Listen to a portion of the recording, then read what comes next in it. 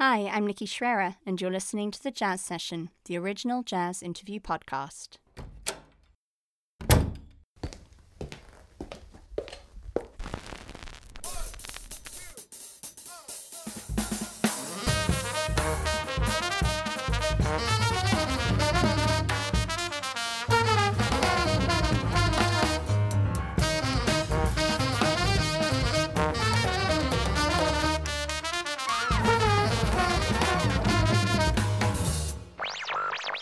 Lesson 1.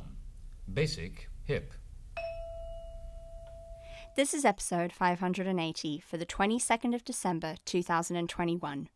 Acclaimed vocalists Amy Cervini, Hilary Gardner, and Melissa Stylianou joined forces and voices to become Duchess, a New York City-based vocal trio known for tight harmonies and big fun, carrying the tradition of the Boswell and Andrews sisters into the 21st century.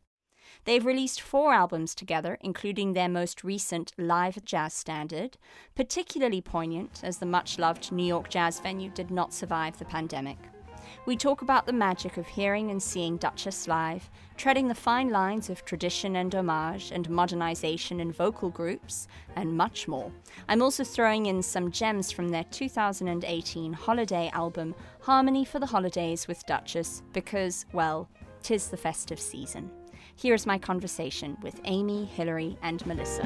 I love the East, I love the West, and North or South, they're both the best.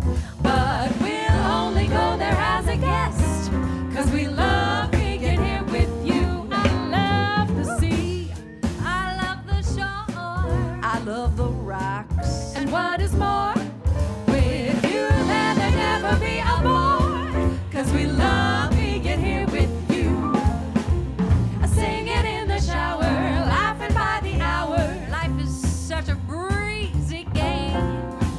all kinds of weather, as long as we're together. I love to hear you say my name. I like good wine and fine cuisine and candlelight. I like the scene, but baby, if you know what I mean, we love being here with you. Melissa's sweet and Amy is wise, and Hilary digs all the guys.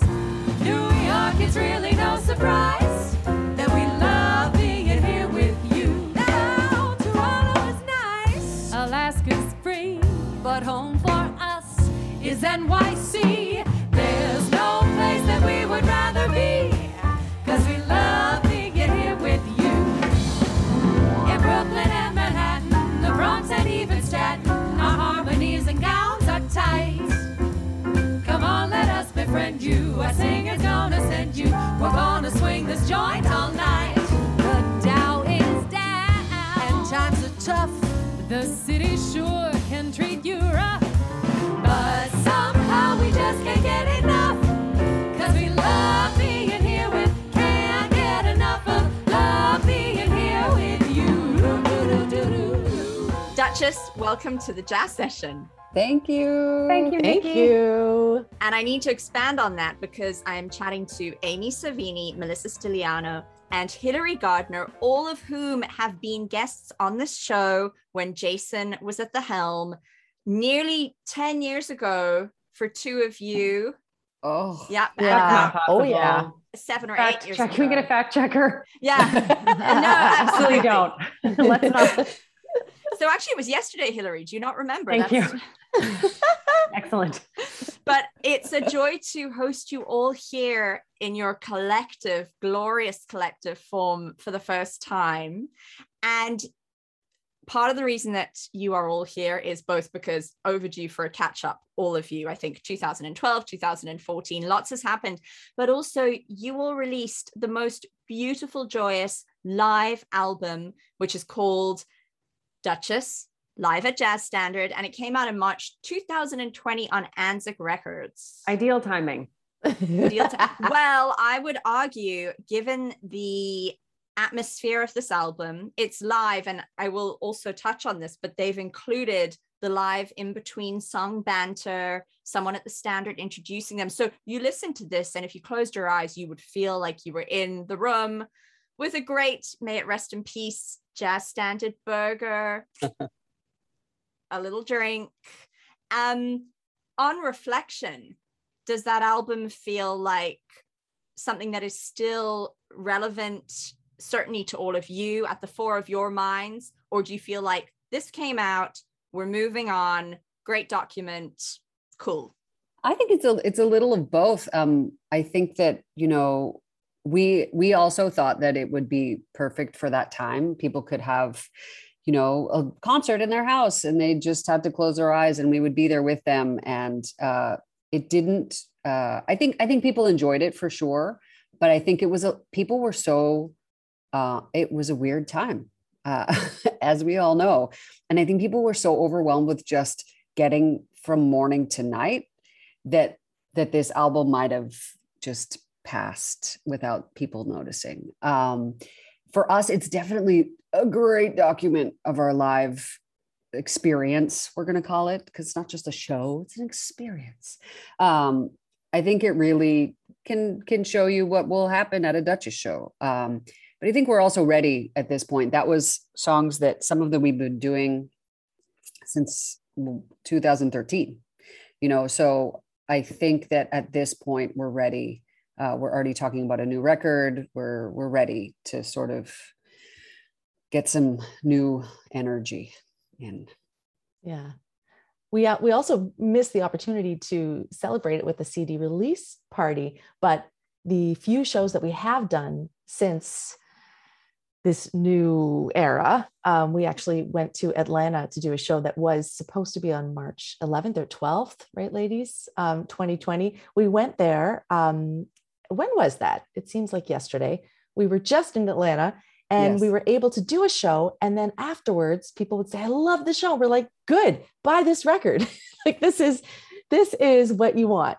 And that's been, and that's, while the repertoire may change, I feel like it is kind of evergreen because it's, the jokes will change as we go forward, but that's really exactly what you said, Nikki. That's a Duchess show. And it's really wonderful to be able to say to enthusiastic audience members, you love the show and you're going to love this record.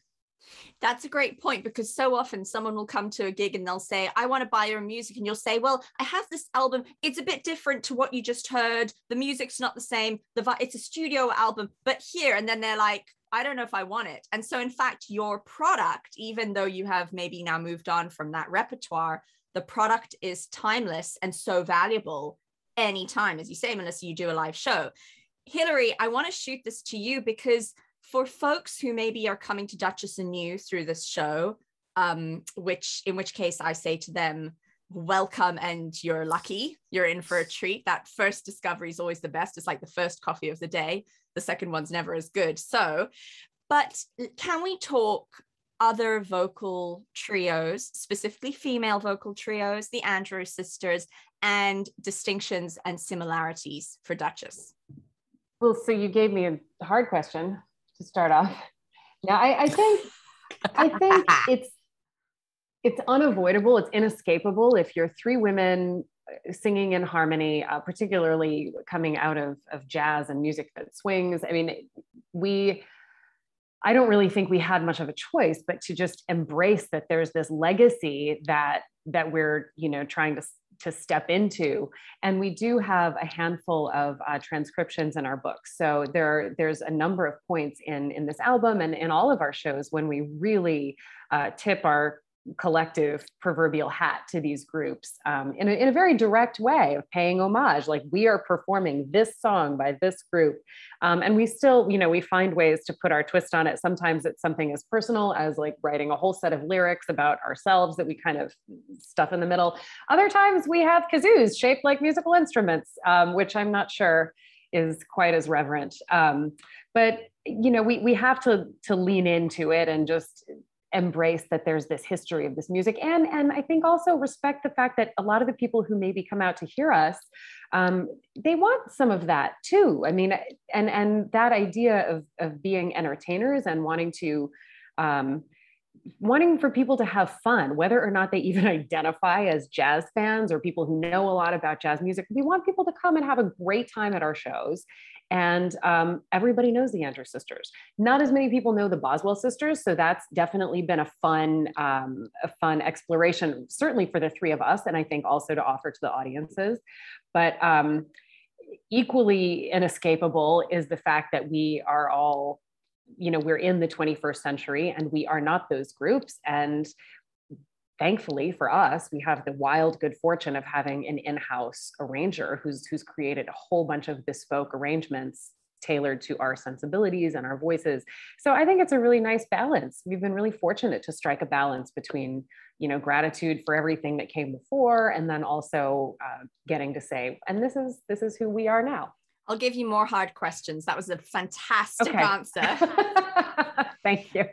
And that leads us nicely on to, I kind of would imagine he's like George Martin to the Beatles, but your fourth Duchess member, who I'm sure looks smashing in a dress. The lovely... He has great legs. Oh, you're going to make listeners be like, I'm going to a live Duchess show. And then they'll walk around and be like, where was the fourth Duchess member? Melissa promised. But he has better legs than I do. And don't ask me how I know. Amy's his wife, but somehow I think she's just told me that. I've seen him in shorts. Let's just say that. Well, and he is Oded Levary, a Grammy-nominated arranger, composer, fantastic pianist in his own right, and the kind of sleeper member of your group. So could somebody tell us about his work with all of you, and also perhaps how his musical stamp does contemporize the group, while you are both, paying homage to the tradition and being of a certain ilk, but are there things that he contributes which make sure that Duchess is a 21st century, a 2020 something group? I guess I will speak to it knowing him perhaps the best of everyone. He is the fourth Duchess. He's I forget what we call him, guys. Help me out. The Charlie to our angels. Thank you. And Yoded. Yoded harkens way back. It does. Early 2000s there. So it was actually his idea for the group in general. I was looking for something to do for one of my 55 bar nights, and I wanted to do something different because I'm crazy and I always want to do something different. And he suggested calling Melissa and Hilary and putting together some stock arrangements, having some fun with some Andrews sisters. And, we had access to all these arrangements thanks to my mom and the Toronto All-Star Big Band. They do that rep. And so I called her and got all these arrangements, and we got together, and the rest, as they say, is history. So when we started, after that first gig, when we realized we had to continue doing this, we knew we didn't want to be a tribute act. That was pretty clear. And having Oded do these arrangements made it possible for us not to be a tribute act. I suppose we could have gotten arrangements from anyone, but he is on our team sort of from the beginning. So at the beginning, you're not like, you don't have a huge commission to get arrangements done. So you need someone to just be on the team. And that was him. And I think, he's involved in choosing repertoire as well, which I mean is, it puts his voice in there and a different sort of opinion on. We're three singers, who sometimes have a very we have an opinion about songs and lyrics, and sometimes he'll bring something and be like, well, but how about this? Because it might have like some more complex chord changes that we didn't think about, or whatever. It's just a different perspective. And I think he really did, a lot of these arrangements we find when we're singing them, it's funny, the transcriptions are super traditional in terms of the harmonies. So it's like a lot of sixth chords. It's a lot of triadic. There's not a lot of extensions. And in some of the stuff that Oded has done for us, and not always, because he's not the kind of person who's going to, write to be, cool. He's not going to write to be cool, so we're not doing anything like totally like super hip, new jazz, woo. But we are, you know, a lot of this stuff has some really cool harmonic sensibility that wouldn't have been there at the time of the Andrews Sisters. They weren't doing that. So I think that's definitely part of it. And he also brings his sense of humor, which I think like that's so important for the three of us. And then to have someone who brings that into the arrangements as well makes it sort of deeply embedded in what we do, instead of just us in the breaks being like yaka yaka yaka. It's like inside, you know, there's these like musical jokes that he sort of puts in, and like funny little, he writes the background stuff for us a lot. The background, like when people have a solo tune, he writes the backgrounds and he's like, I don't know, this is kind of weird, I don't know if it's going to work. And we're like, oh, that's hilarious, we're doing that, you know. So I think it's been really important for us to have those original arrangements. Otherwise we would there, and there are a lot of really great tribute acts out there, not to sort of diminish what they're doing, but that's not what we were setting out to be. So I just wanted to mention, in 2014, we went to New Orleans and we were a part of a big celebration of the Boswell sisters. And that was our first experience being side by side with tribute groups. And it was startling and interesting, very interesting. It helped us kind of solidify and go, oh, we don't do that. But one of the things that we learned when we were there is that the Boswell sisters specifically had quite a weird side to them. Apparently they used to go on stage having like blacked out some of their teeth. And I actually haven't done much research into them, even though we know Vet Boswell's granddaughter, Kyla Titus, who is actually the person who gave us the song Dawn that was written by Vet. And we recorded it. But it sort of opened my eyes to like, there's what we know in terms of the recordings, and also in the Boswell sisters, the Andrews sisters as well. And then there are these tales that we hear about how, you know, there is this tradition also of irreverence, at least in the Boswell sisters. And I think when I see some of the Andrews sisters choreography in some of these movies, I'm like, oh yeah, I can get with that thing you're doing. But one of the things that speaks to that as well is again Oded. And because he had such a clear vision at the beginning, maybe not, you know, right when he said to Amy, hey, give Melissa and Hilary a call, but very soon afterwards, it seemed like he was a really important driver in the vision of the group, in the fact that it was not going to be a tribute thing and was going to include not only humor, but something, a lot of individual pieces. So we're not a homogenous sound as the three of us singing, which is on purpose.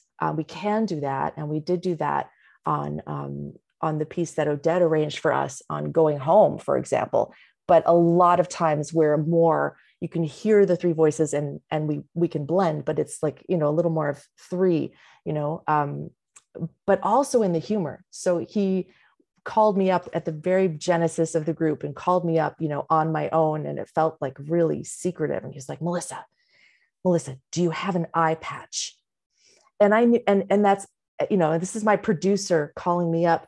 And I like, because he knows me pre-Duchess and he's been my producer in the past, and he like kind of gets me and I get him. I was like, I don't, but I have a clown nose, because I know what he's going for. He was like, Melissa, I think it's going to be your job to crack them up on stage. And it turns out we all do it for each other. But at the beginning, and I think he might have had conversations with each of the Duchesses, and it's sort of like kind of behind the scenes puppeteer, you know, just not in a manipulative way, but in ways that both musically in what he gives us to sing, and also in how he encourages us individually to bring ourselves and our personality and our sense of humor into the group, has been a big part of the vision. It always just has felt right. There's never been a moment where I'm like, is this what we should be doing? Should we be being this goofy? I don't know. It just, it's felt clear from the beginning that, yep, we're going to go for this. We're going to be super serious about how musical and awesome we are, but we're also going to do this other thing that's, you know, really personal. I would liken you all to the Tina Fey and Amy Poehlers of the jazz vocal world, who are like unbelievably highly skilled, but yet they're the people who at an award ceremony will, you know, literally put on an eye patch or create a whole shtick. But on that note of humor, let's talk banter, because as I mentioned before, the banter's been included in this live album, which I never would have considered to do. I didn't consider that it was there. And then when I was delving in and listening, and I was like, this is fantastic. Hilary, when you hear banter from another musician or perhaps another singer specifically that really speaks to you and you enjoy, what is it about that banter that is effective for you? Well, when I was, I don't know, 10, 11 years old, my parents had a pretty good vinyl collection, and one of the records in there was Carmen McRae Sings the Great American Songbook, and it was a record she made in 1974, I think, 73 or 74, at a club called Dante's in Los Angeles, and she was with she was with Jimmy Rolls and Chuck DeMonico and Joe Pass. I mean, she was just with a band singing standards. But on the vinyl, the CD includes some of her spoken interludes, but the vinyl includes like a lot of it. And for me, that whole record was just, it bespoke what I knew lay outside the confines of where I was, which was in, East Jesus, Alaska, in the middle of nowhere. It was cosmopolitan. It was late night. It was sophisticated. Carmen has, of course, like such an, she's got an edge. But she was so, she was so relaxed. She was joking around with the band. She would talk about the tune. Sometimes she would say a lot. Sometimes she wouldn't say as much, but to me, that just forever set the tone of like, this is what a show is. This is what it is to be a singer, to be on stage. And from the time I first started singing, it never occurred to me that you wouldn't engage with the audience and speak with the audience. I think it's important to have a point. I don't think anyone wants to hear about your problems. I don't think anyone wants to read your diary and hear about why this song means so much to you. Like, no, there's a way to do it, right? But I think that I think that context that a singer can provide, and that kind of conduit between the musicians on stage and the people in the audience, I think there's something very much missing from a show. So I really don't ever want to be at a show where someone's like, and then this other time I was really sad and we broke up and I was just eating a lot of food and this song kind of came out of that, because I really feel like nobody cares. But if you're telling people from an honest place, like, yeah, this is where this came from, and here's why it might matter to you. And it should be a little bit larger than life, and it should be a little presentational, but it should be authentic, and you should have a destination.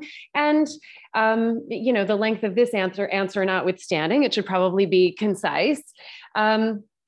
But it's part of the show. To me, it's missing if you're at a show and it's not there. If it's just people playing tunes and then kind of like nodding to themselves and then going right into the next one, I personally am not as interested. I can have a record on, but I want to know who these people are and where they're coming from, and to see the dynamic amongst them. And particularly with what the three of us do, like Amy said, I mean, it is fun. We're there to have a good time. There's a heavy duty entertainment component. I mean, we are not making ponderous, navel gazing music about very heavy social issues, which is not to say that the music isn't serious. And I think actually that having fun is really serious, that bringing joy is really serious. And the nonsense on stage is part of that, but hopefully it's nonsense with a direction. What are we doing now, guys? I'm a little in the dark. Giuseppe. Yussel. This song has had a lot of different lives. It started out on the Borscht Belt somewhere, I think. Found its way into the Andrews Sisters repertoire, and now we're here to inflict it upon you.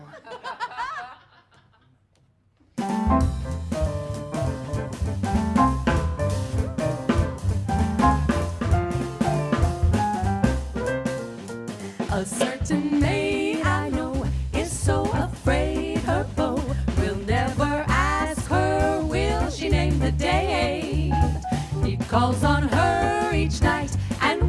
she dims the light, it's 10 to 1 that you will hear her say, oh, Joseph, Joseph, won't you make your mind up? It's time I knew just how I stand with you. My heart's no clock that I can stop and wind up. Each time we make up after being through. So listen, Joseph, Joseph, time is fleeting, and here and there my hair is turning gray. My mother has a fear wedding bells I'll never hear. Joseph, Joseph, won't you name the day? Oh, Joseph, won't you name the day? Oh, Joseph, won't you name the day? Oh, Joseph, won't you name the day? Name the day, name the day.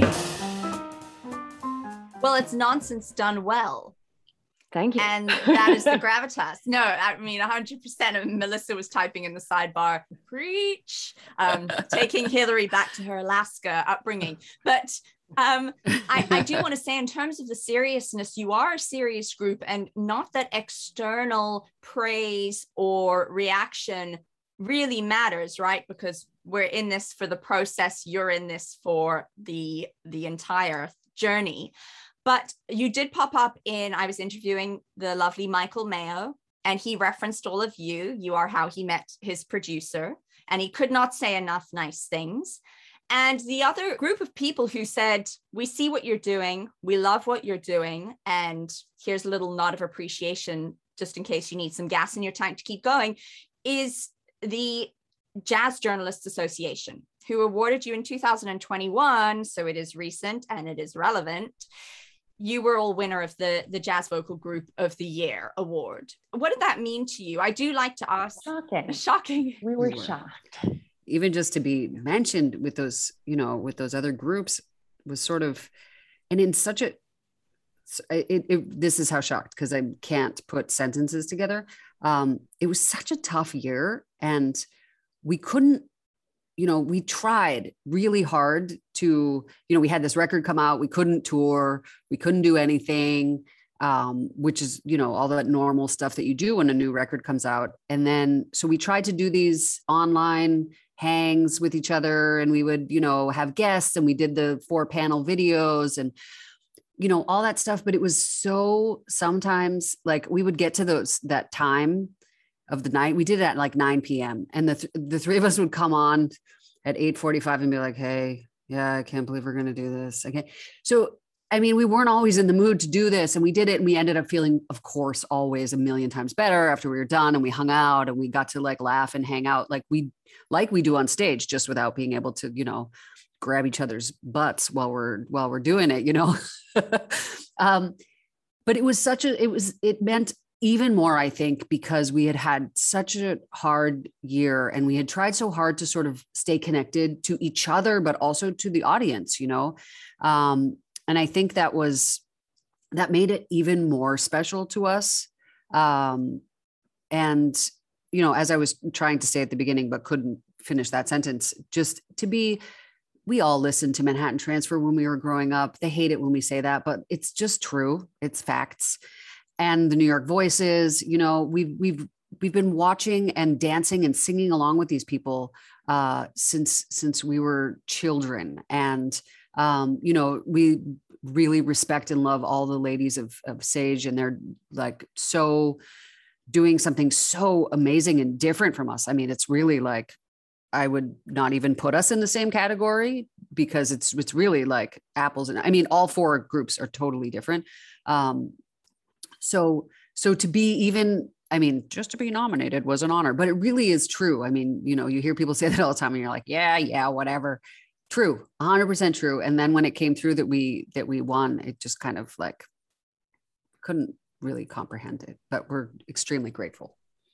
Well, I loved seeing you all get that acknowledgement from afar, cheerleading in the corner. I thought, oh, that's just fantastic. I do want to know, obviously, because I'm going to ask it, but the 3 of you as individuals, Melissa referenced this in terms of what it does to your 3 voices being combined. It's blended, but it's never kind of as perhaps homogenous as if you were all sisters, right? Or you shared those genetic traits. but not just vocally. In terms of personalities, you're all different, but all equally vibrant, which is why I think all of the in-between interludes and the humor and the whole atmosphere and vibe on stage is such a joy. But musically, you are all, this group, I think, really, I'm saying this so badly, but the group really highlights the range of all of you, because I just want listeners to know individually, you know, Amy has paid homage to contemporary artists like Camille, French singer. The Cardigans, I think, is in there. Yep, loveful. Melissa, one of my favorite tracks of Melissa's, aside from her cover of the Beatles' Blackbird, is also Edgar Meyer's Sliding Down, which is, you know, Americana bluegrass. And then Hilary just released the most sensational duo album covering all of Inara George's music. Right? I forget the name of her band for those tracks. It was the Bird and the Bee. Yeah. And weirdly, they're the synth pop duo, and it's probably the most just like super, super straight ahead Jazzy McJazzerson thing that I've ever done. So yeah, that was interesting. It's so fantastic. It works so well. But so these are all very contemporary references. And then of course, the repertoire for Duchess is predominantly, although it's been reimagined and being reinterpreted, it's traditional jazz fare. So given that you have these wide-ranging influences as individual artists, and then you all come together, what do you think that kind of adds to your approach, your experience in swimming through this music and learning it and absorbing it? And then ultimately, I guess, just what happens when you are live and you're just out there? I have something to say about that, so I will. I was waiting to see if anyone else did because I just spoke. I think that when we came together, we made a decision about what Duchess was going to be. Now, has it changed? Maybe. Are we malleable? Of course, always. But I think it was pretty important for us to decide that we weren't going to do what a group like the Papini Sisters does, which is like take a song like Love Fool. I'm just saying that because I can't think of anything else, and like put it into a hot jazz or a jazz sort of style. We decided from the beginning, that's not what we want to do. We want to take, you know, I think our most contemporary song at this point is from the 50s. Am I right, guys? Or maybe 60s? Maybe 60s, you know, so like it was a very deliberate decision from the beginning that we were going to be exploring, and not always the most popular songs. And, you know, we're going to find some great undiscovered or not super overdone jazz standards and musical theater repertoire and go with that. So I think that made it almost easy from the beginning, because we didn't have to like, oh, should we? No, we decided, we made this like group decision about what it was going to be. And I think for me, I think it's different for each of us, but I think for me, because I haven't really been doing, I mean, the last record I did by myself that was straight ahead jazz was the Blossom Dearie record. And that now at this point is like, you know, almost 10 years ago. So this gives me, I mean, that's really important to me, but it's also equally important for me to explore and do all kinds of different things. So this gives me an opportunity to scratch that for me. You know, I can come here and I know what we're doing, and I know the wheelhouse that I need to be in. And there's no reason for me to try and like explore outside of that in this context, because we know what it is. So I have this one moment where I do a solo that I kind of get a little bit unhinged on. It's like this little blues moment. And so I get a little bit, but it's one small little moment in what I like know. I wouldn't sing like that in this group in any other context. I mean, it just doesn't happen. So I think the bottom line for me is that knowing and having defined what we are and what we are looking to do has sort of helped me. Yes, I bring all of the other parts of me to everything that I do, but I also know where I need to live for this. This is also a job. And if I came in and started like, you know, doing whatever, just being exploring my sound in this context. What that does? You get fired from your job if you do that. Like, it's not in the job description. I think too, I want to draw a distinction. I agree completely, Amy, with what you said about, we decided, and we continue to sort of decide collectively as we work together, we decide what Duchess is. And in doing so, we're also deciding what Duchess is not. And in this paradoxical way, that's quite liberating. Whom the gods wish to destroy, they give unlimited resources, right? Parameters are good. They create, there's a breathing that happens when you're in a working band, which is not something that exists as often as I think we'd like in jazz. There's such a culture of a pickup group, and you get together with people and maybe you know them and maybe you don't, you call tunes and it can all kind of work. But there's something really exciting that happens as music evolves over years when you're performing, and there is a certain static quality to a vocal harmony arrangement. You're not going to improvise that. We all have to sing a planned thing, or this is all going to come tumbling down. But there's this evolution that happens with the songs, with all of us, that's really quite, it's interesting, and it's ever changing. And the other distinction I want to make is between shtick and gimmick. Like, we are not afraid to be shticky. There is no shortage of shtick in a Duchess show or in a Duchess record. But Amy's point about us making a conscious decision to not do, like all the single ladies as though we were at 1942, like, that's a gimmick. And there's plenty of people doing that. And we don't have to get into that because I have a lot of opinions, but I don't like gimmick. I don't, and I think we always wanted to not be a gimmick. Like, there's a big wink in what we do, and shtick is fine, silly is fine, but gimmick is cheap, I think, and we are very expensive. We're not that expensive. Call us for gigs, but gimmicks are schlocky. Grab your coat and get your hat. Leave your worries on the doorstep. Just direct your feet to the sunny side of the street. Can't you hear a pitter-pat? And that happy tune is your step. Life can be so sweet on the sunny side of the street. I used to walk in the shade with those blues on parade, but I'm not afraid. This rover crossed over. If I never had a cent, I'd be rich as Rockefeller. All the gold dust at my feet on the sunny side of the street.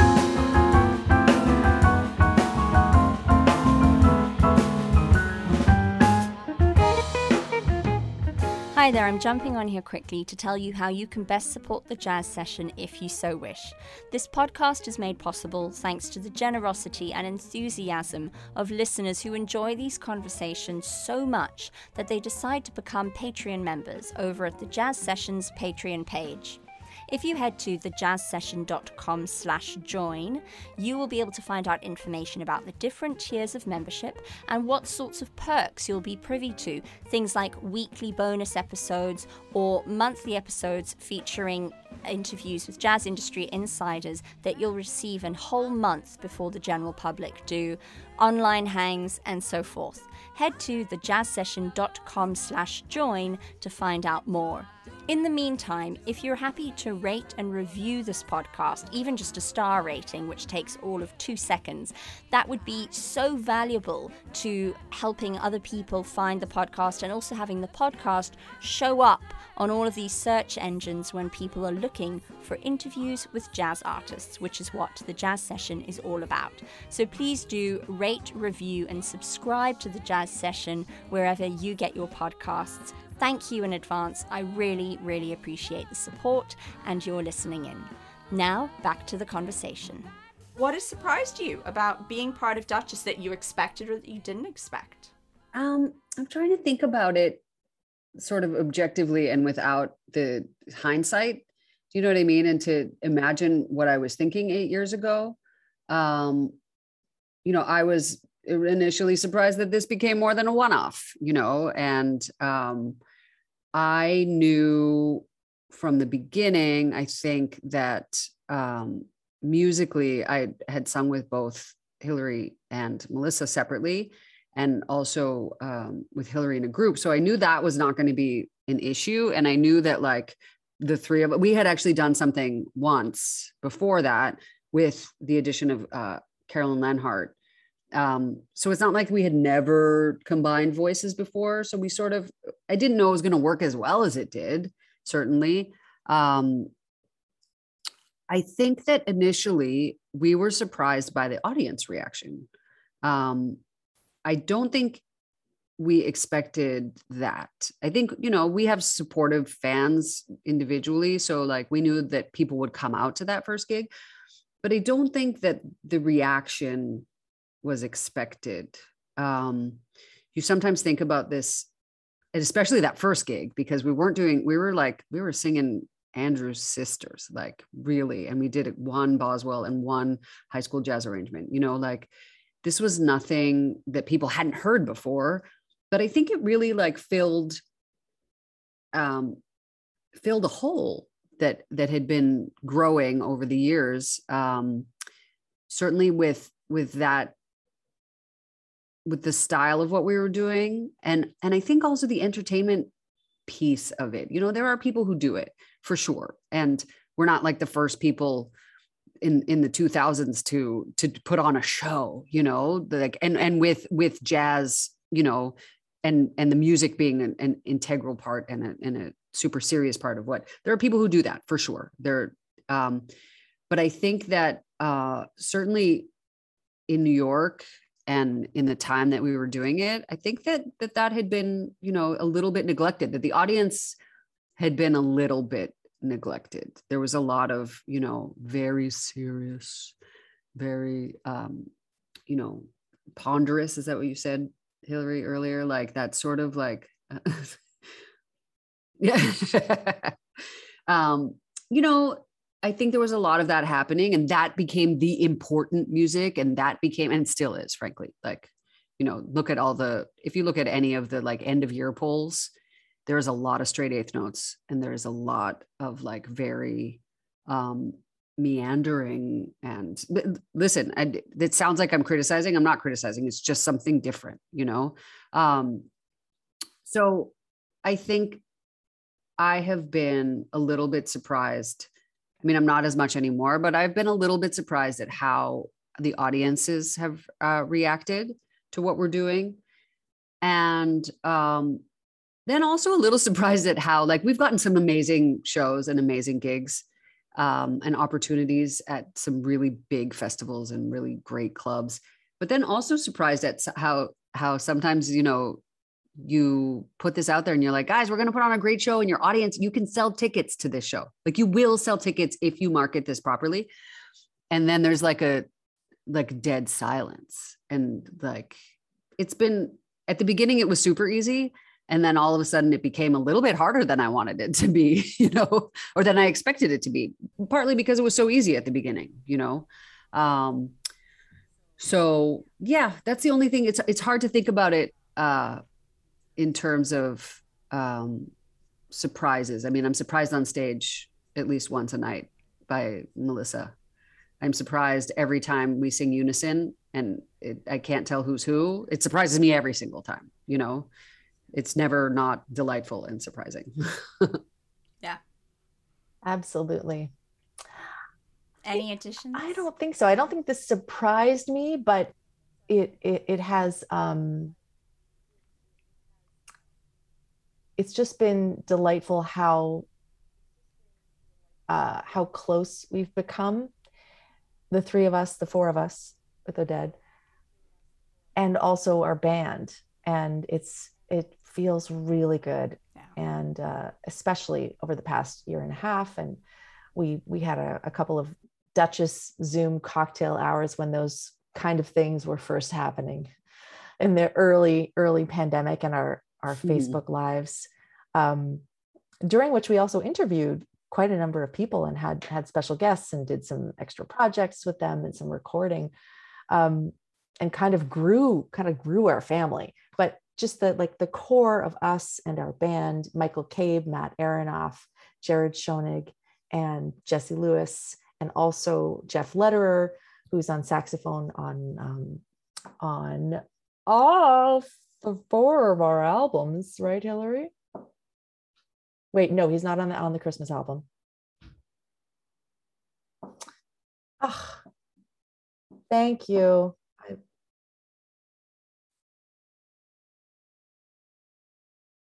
Yes.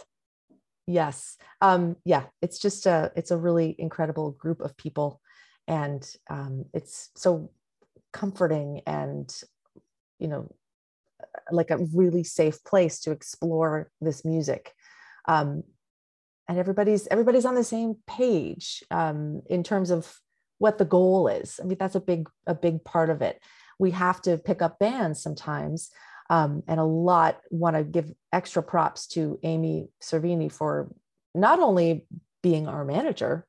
Let's face it, Amy has been, doing a lot of the booking and managing work through the years, sometimes even while we had a booking agent. But also when we're on the road and when we're on stage, even with our band, we discovered pretty early on, or maybe it was like I discovered it, but Amy and Hilary knew already, that it just makes more sense when there's one person counting off a tune. So Amy has been essentially our onstage musical director the duration of the time. And so when we go on the road and pick up a band, that's an extra lot of work that Amy has to do.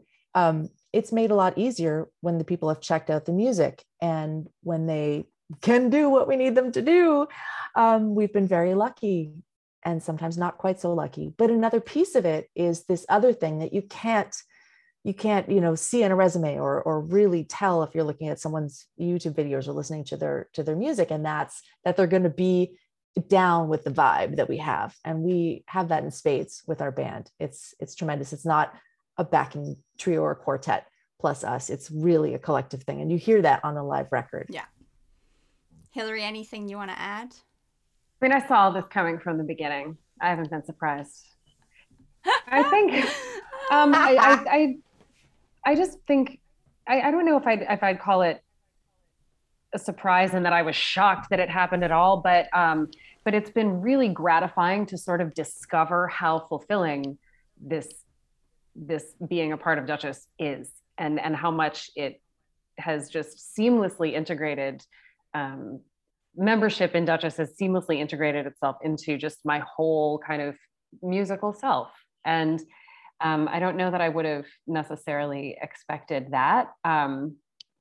There's definitely like a faction of occasionally people, bookers or I don't know, writers, occasionally they'll say something to me that says, that tells me that they associate me really just with Duchess. And that's fine. Like, I'm a little surprised by how, like, that's okay. Great. How lovely.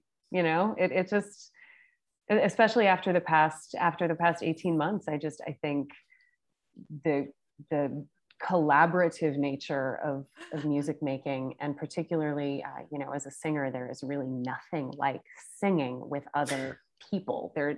You cannot do that alone. It cannot be replicated with MIDI, anything. It's a unique experience. And it's just become, ever more clear to me after so much isolation, how important that is to just my own sense of self in music.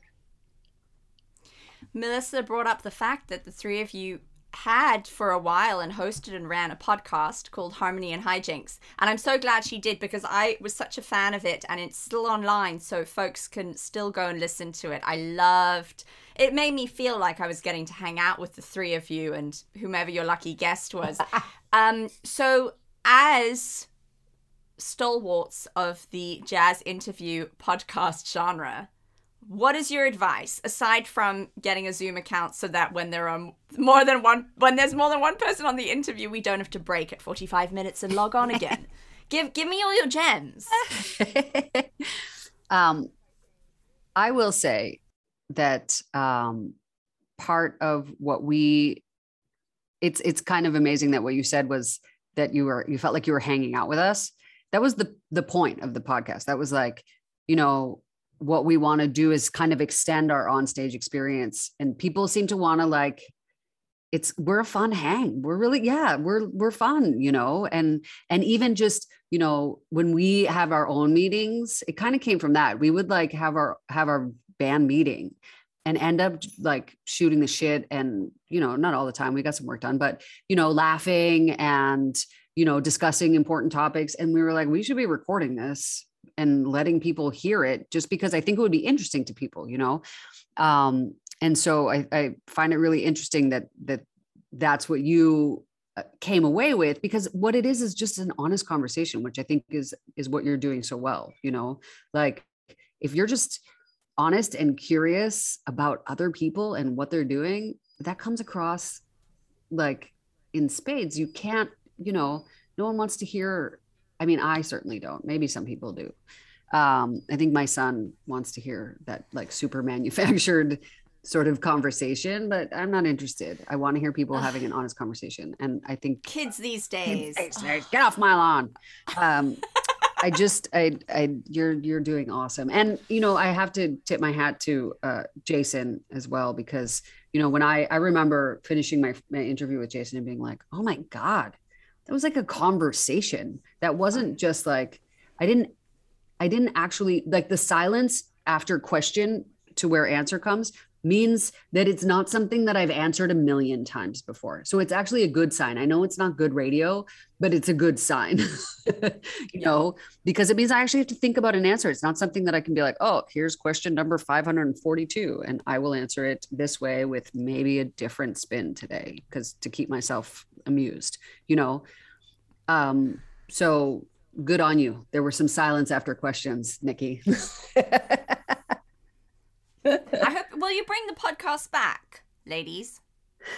It's a lot of work, Nikki. It's a lot of work. I don't know if you know this. You might not know. Have you embarked? I just resigned from my day job and literally said yesterday to my husband, I was like, I thought maybe I was just being lazy and I should keep the day job going. But after this week, I just can't. He was like, no, you can't. I was like, say it again louder for the... Who knows? I don't know. It was an awful lot of work.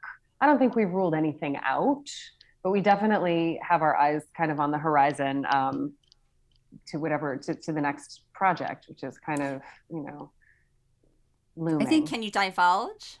What is the next project? The next project? We're still in a phase. As my voice teacher famously always has said, she's from North Carolina, she says, I'm remaining curious. So we're remaining curious, but I think it is safe to say that that we will be delving deeper into our appreciation of and exploration of the repertoire of the Rat Pack and their whole sensibility, and just that idea of friends having fun and making music together. That's opaque enough.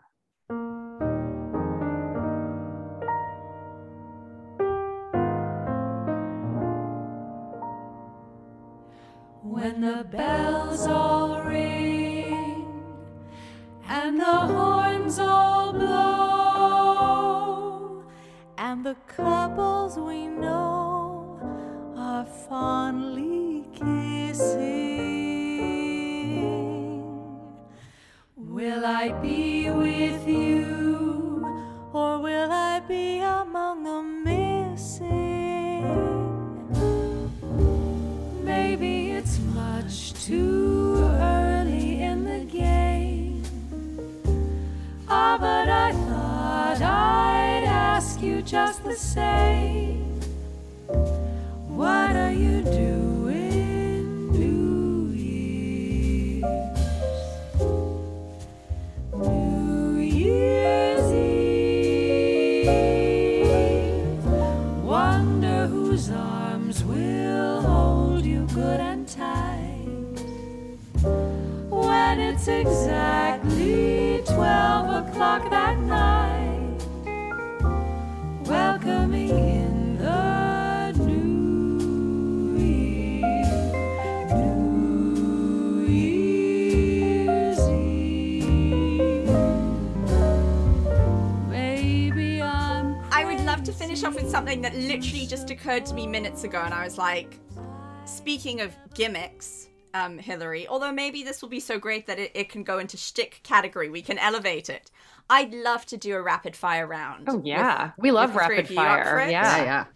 Okay, let's see. All right, so and I'll do it, and we'll go 1-1-1 answer wise. You can all in what answer. show order? Well, I'm looking at my little boxes, so let's go Hilary, Melissa, Amy, unless you want to go alphabetical. That's fine. No, you tell Hilary, us. Melissa, Amy. Okay. Straight tone or vibrato? Well, it depends. You're allowed to expand. Well, I mean, I think healthy singing should always include access to vibrato. Like a free voice vibrates. That's in the hardware.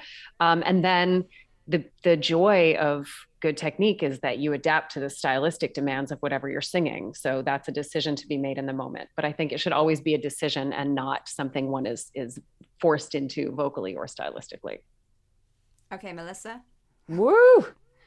Do I have to go after Hilary? Fine, Amy. Oh man, this is going so well. it's Are fine. we out of gimmick yet? No, No, we're good. That's good. I agree wholeheartedly with Hilary. Absolutely. Sometimes I have a preference as a listener, depending on the repertoire. But yeah, as a singer, I think access to both is really important, and that it be a choice is really great. And I really dislike it when someone, when I'm being asked to eliminate all vibrato all the time. I find that that hurts me. I mean, if it's for a specific thing, but if someone's just like, if I'm in a recording session or something and someone's like, oh, and by the way, like all straight tone all the time. I mean, there's a time and a place for that. But yeah, if it's just like, if someone's like, I really don't like vibrato, I'll be like, I don't think I'm your singer then, so. I'm going to answer as a listener. I would any day prefer to hear straight tone than like excessive straight tone than excessive vibrato. Like if we're going on the edges, I agree with everything they said. And yes, absolutely. Both back. Blah, blah, blah. But if we're going to like rapid it and talk about the extremes on either end, I will take the straight tone to listen to, like excessive straight over excessive vibrato. Okay, and then let's also expand for the listeners. Give me a name of favorite straight tone singer, favorite vibrato heavy singer. Hilary. I don't, if you can. I don't think about singing that way. I sometimes straight tone is appropriate. So like, I don't have any singers that I can think of who are like, they only sing straight tone. Like, or not only, let's say, but heavy on the straight versus heavy on the vibrato. Any names, just so listeners can be like, who are they talking about? What are they talking about? Okay, so I'll say this. I mean, she wasn't completely, there was some vibrato occasionally with her, but Dinah Washington is someone I really associate with like a real straight tone, just straight tone delivery. Also somebody that is associated with a lot of vibrato. And I will say she's not my favorite in time, sometimes because I think the vibrato is excessive, with Sarah Vaughan. Like, enough already, lady. Yeah. On the vibrato side, Joni, and on the straight side, although he can do everything, but Theo. I don't think I have answers. I don't have answers. I think part of it is that I grew up as a saxophonist, so I really I can't tell you who's using vibrato and who's not sometimes, because like right now I can't even think about it. I'm like, what does Blossom Dearie sound like? She sounds like Blossom. I'm trying hard to think about whether it includes a lot of vibrato or not. And I can't for the life of me decide whether it has vibrato or not. I just don't remember. You know what I mean? Yeah. I will offer, I think Blossom's quite straight, because also not super sustained all the time. Right. So you also... Yeah. So I don't know. It's really conversational. Okay, we go on. Sarah or Ella? One word. Ella. Ella. Ooh, Sarah fans. Sorry. I love Sarah too, but I love Sarah too, but it's all right. I'm Ella too. Sarah had so many phases. I don't have time for all of that. Anyway, ballad or fly by the seat of your pants swinger? Like really up-tempo burning swinger or like mid-tempo? No, a ballad. Up tempo. Come on. Up-tempo. Too tired. Hang me out. Okay. Hang me out. Chocolate or scotch? Let me wiggle around. Chocolate or scotch? oh, it's too hard. Chocolate. Scotch. Okay. Studio album or live album? Studio. Oh. Hi, live. I'm going to say studio as well. Right. Or you could have gone live album, but edit it so much and re-record things that basically it becomes studio, which is not. Well, so mine is actually studio album, but or live-ish. It feels pretty live. Yes. Yes. We should reiterate Duchess's live at Jazz Standard is in fact live. None of those things apply. None of those things happened. Arranger, Oded Levary or Nelson Riddle? Oh, come on. Oh, come on. ¿Por qué no los dos? Or best of both worlds, Oded Levary with 12 cellos, and then you get your strings. Fantastic. So I will say one thing about the producer question. This is not a rapid fire, but I do think that there are two kinds of producers in the world, right? Like one is the kind of producer that whoever the artist is, you hear it and you're like, oh, like that's a Larry Klein production. That's T-Bone Burnett. That's Nelson Riddle. I mean, he was an arranger, but I think that signature, and then there's someone else who you go, oh, I really hear the identity of this artist. Like that's a masterfully produced record. I don't think that either one is better or worse than the other. I think we can all point to like some desert island records that fit either category. But I do think that Nelson Riddle is definitely the guy with the signature, and Oded is definitely the guy that allows whoever, is interpreting the music to really be themselves to the fullest expression of themselves. And that is really a masterful gift. So maybe they're just so different that in each of those categories, I would choose Nelson Riddle and Oded. Career trajectory, quick rise, overnight sensation, or slow and steady wins the race? I mean, have we met? We're already. I'm really hoping it's B because we are SOL if it's not. Yeah, B. Yeah, I think I prefer B too. Like, that is our reality. But I think, first of all, I don't think there's such a thing as overnight success. I think all those people have been working for years at what they do, and they just happen. Like I didn't hear about them, and then today I hear about them because everyone's talking about them. I don't think there's really such a thing. But I'm happy for the years of knowledge and experience, and I don't wish like any of that overnight super famous. I mean, we're jazz musicians. We're never going to be super famous, but I don't wish that on anyone.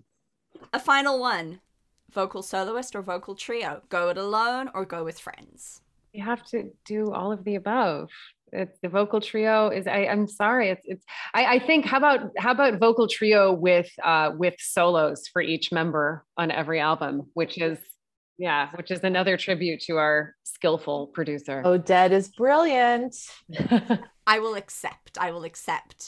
Hilary, Melissa, Amy, Duchess ladies, Divine Duchess people, thank you so much for being on the Jazz Session today. Thank you for having us, Nikki. It was great. Thanks, Nikki. Thank you, Nikki. Love. Bye. Bye, darling. Santa baby, just slip a sable under the tree for me. Been an awful good girl, Santa baby, so hurry down the chimney tonight.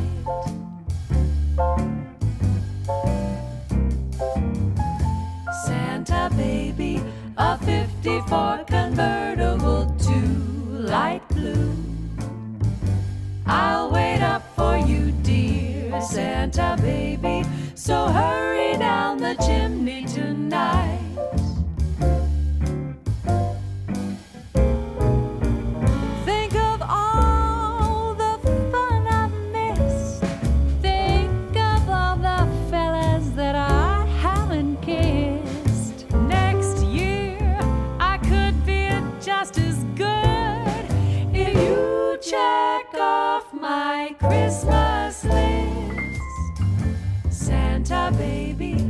I want a yacht, and really that's not a lot.